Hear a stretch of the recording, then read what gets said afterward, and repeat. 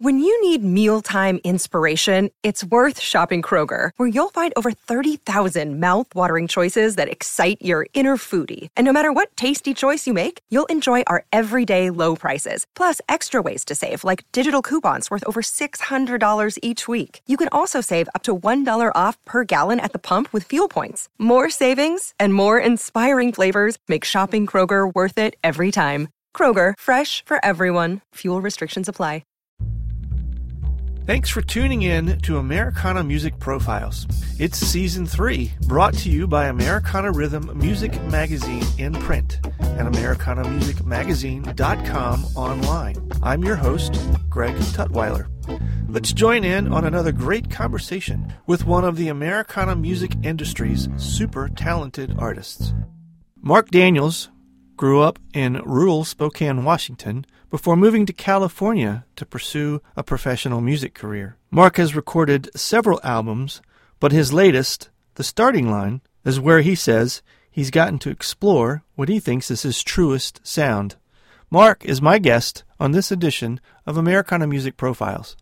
Well, hi, Marc. Welcome to the program this afternoon.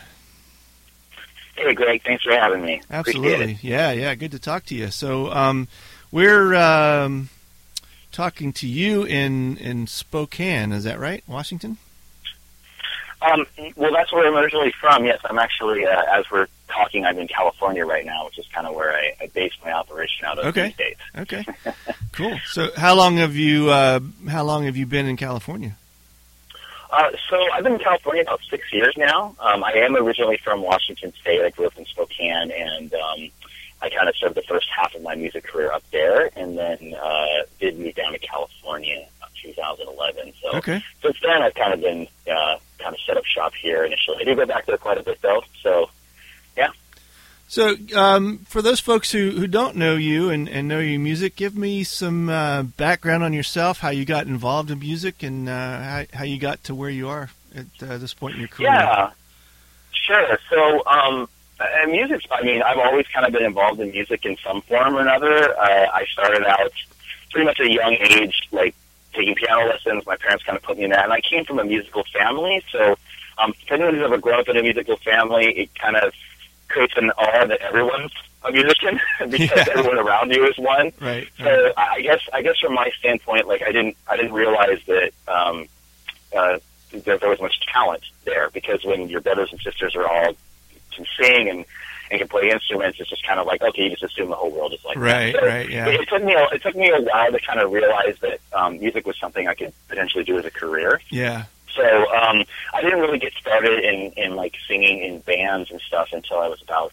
21, 20 time frame, and it started out kind of just doing like karaoke for fun, and then I got a lot of feedback where I was singing like, "Wow, you're really good," and I kind of got the bug to sing, I guess, from that standpoint, and that kind of transitioned into me finding bands and projects, and which kind of started me on this whirlwind route of different bands, different styles, and really all along the way though, I've kind of always kind of been a rural Northwest kind of guy, and eventually, after a few series of bands that maybe were in rock or some other genres, I kind of took a step back in my late 20s and realized, like, hey, I really want to kind of get back to my roots. And really country music is at least what country music has become today, most closely aligns with what I'm interested in as an artist. Right, and, I really think country's taken over a lot of the rock genre. Yeah. And with also adding these true classical country elements, which is really taking it to the next level, in my opinion.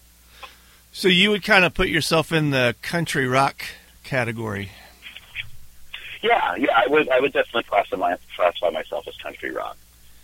For me, the important, I like that.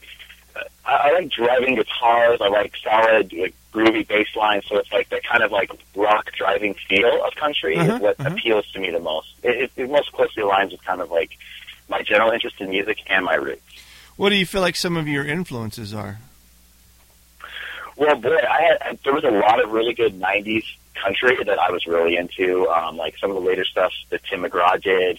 I was really into Lone Star. I kind of went to the country fairs when I was 15. I had a friend who had introduced me into country music, some bands like Black Hawk, Alongside I mentioned Little Texas, Brooks and Dunn was a favorite of mine as well.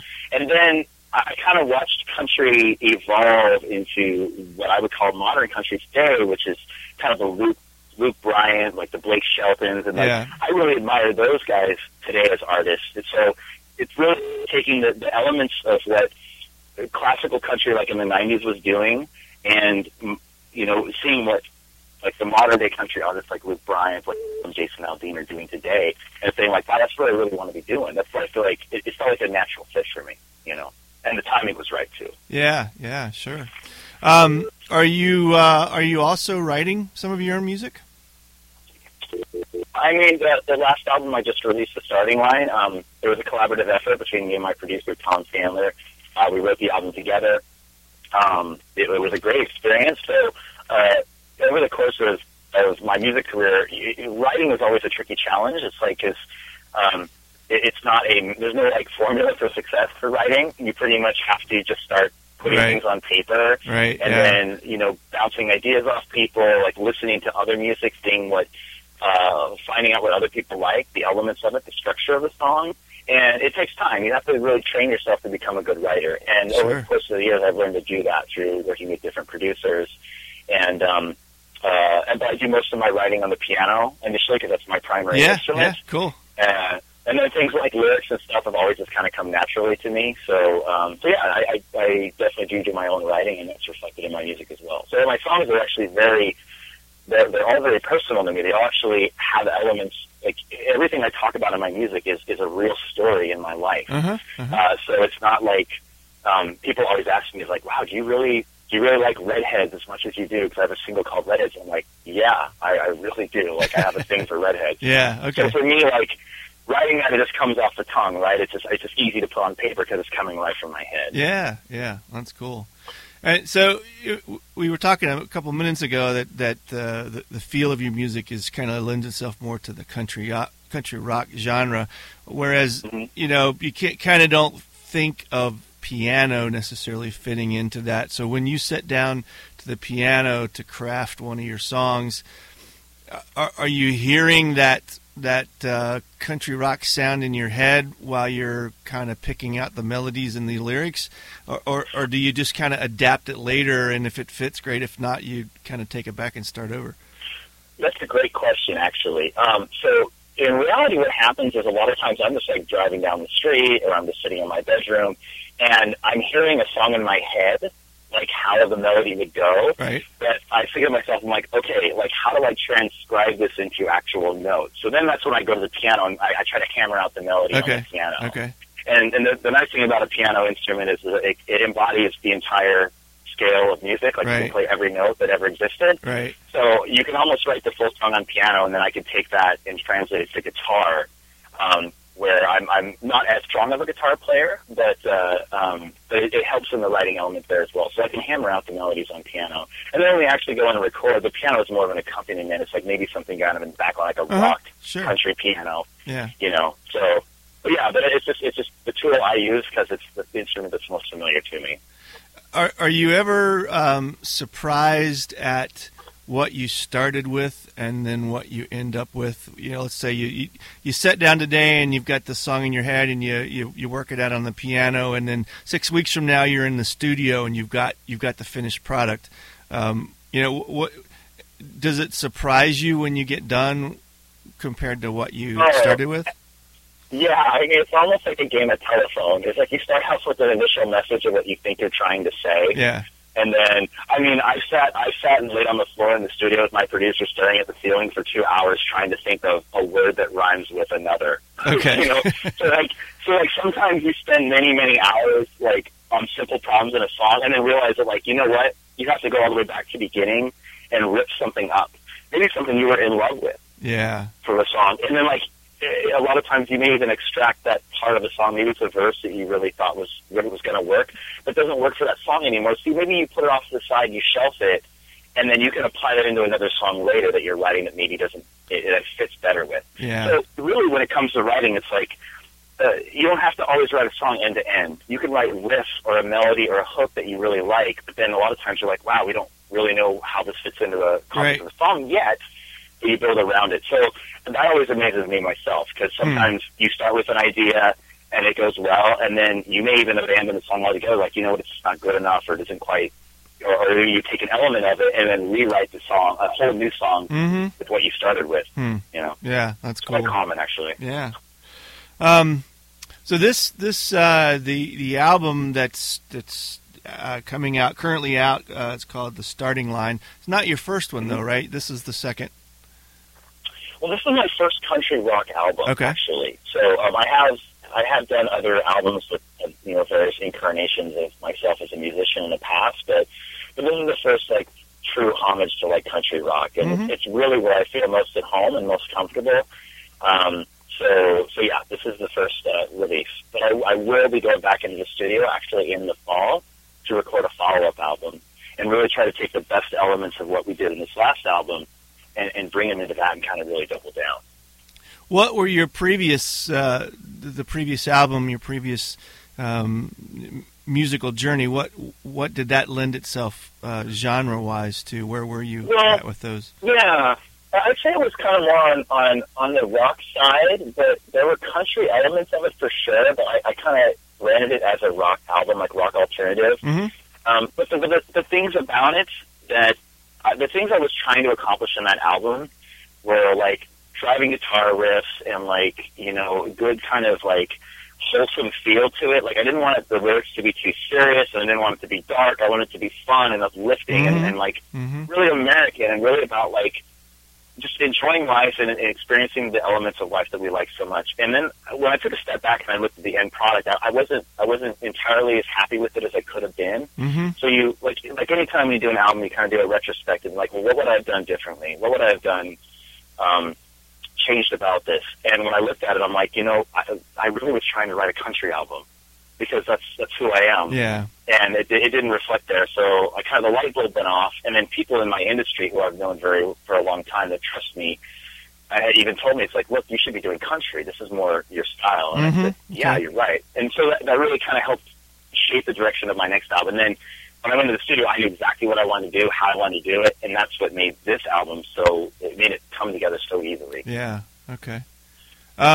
And how's the fans? Have they responded to did they already know that was who you were anyway, or are they kind of getting to enjoy a different side of you as if you transition more to the country rock versus straight up rock? I would say probably the latter. I think people that have liked my music before were like, wow, this is really good. But then when I switched to country, were like, oh my gosh, this is really, really good. Yeah, cool. And the immediate feedback was I love the way you sound so much better on this album. Even though to me, maybe technically, the music wasn't as challenging to sing vocally, but the response I'm getting is much higher. Like everyone's like, "Oh my gosh, you should have been doing this the whole time." Wow, cool. We love it, and then garnishing a whole bunch of new fans, like ones that were not even accessible to me before, because the quality of the product is so much better. Yeah, that's cool. And so you've got a couple songs that kind of, I guess you're highlighting. One of them in particular, Video Redheads. Tell me about that. Yeah, so as I was mentioning earlier in the interview, I've always had a thing for redheads. Like, as long as I knew that I was into girls. So the funny thing is, it's like the song started out as kind of a joke. Like we had this really great song. My producer and I, was very like country twangy, had this great lift to it, and we were kind of joking around on like what the song would be about, and we got on the topic of like girls, and my producer knows I have a thing for redheads, and like we started like messing around with some funny lyrics about redheads, and before we knew it, we're like, that's kind of funny. Let's just keep writing, and we ended up writing. I mean, like literally, but lyrically, that was the fastest song I ever wrote in my life. It took me like 25 minutes to write every line of that song lyrically, and then we took a step back and we're like, wow, this is a great song. Yeah. And the thing about it too is no one's ever written a song about redheads. You always hear songs about blondes, brunettes, or maybe a redhead is mentioned in a song, like that redhead at the corner. There's never like I like redheads. Yeah. And that's just it. So really the whole concept of the song was really to be, it's not just about like you're into redheads or not. It's kind of written around the concept of we all have a type, right? Everyone's got a type of girl they're into.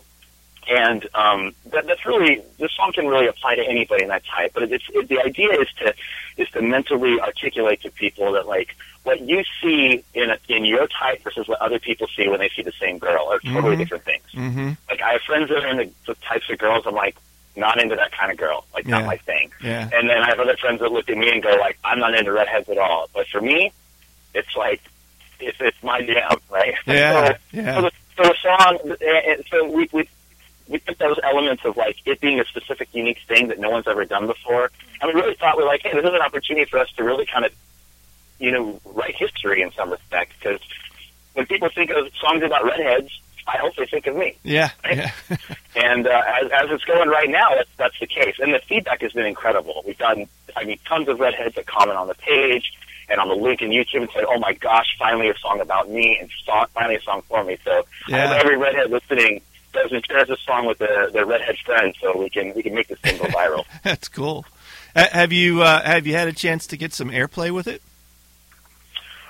We're in the process of getting some work done. I mean, we just released the video a few weeks ago. Okay. So as this thing gets more exposure and more traction and more momentum, people are reaching out to me and asking more questions about it, in distribution and how we get it out there. So we're expecting some really exciting things coming here in the next few weeks in regards to that. Yeah, okay. That's awesome.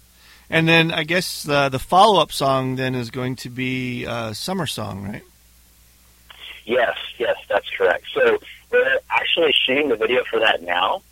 We should be wrapping up here in about a week or two. Okay. The Summer Song, when we look at the entirety of the album, we took a step back and we looked at all 9 songs. Our producer and I kind of were like, Redheads is a good starter out the gate, but Summer Song we really feel like is the single on the album. Okay. We think this is the one that's most accessible to everybody. Yeah. Because everyone might not get the Redheads thing, but everyone gets a summer song. Everyone understands what it's like to be young and to have your summer off, and like the weekends you go out and like the things you do and the bonfires and the camping and the beaches and the burning tires and dirt bikes and just all the things that I used to do when I was a kid growing up. That we really, in this day and age, summers have changed so much. Like you look at people, kids, like they're inside, they're playing video games, they're on their phone, they're like, no one's out just what I call doing the type of stuff I used to do when I was a kid, like swinging on a rope into the lake and like doing backflips while catching a football midair. Nobody does that anymore. No, I know, yeah.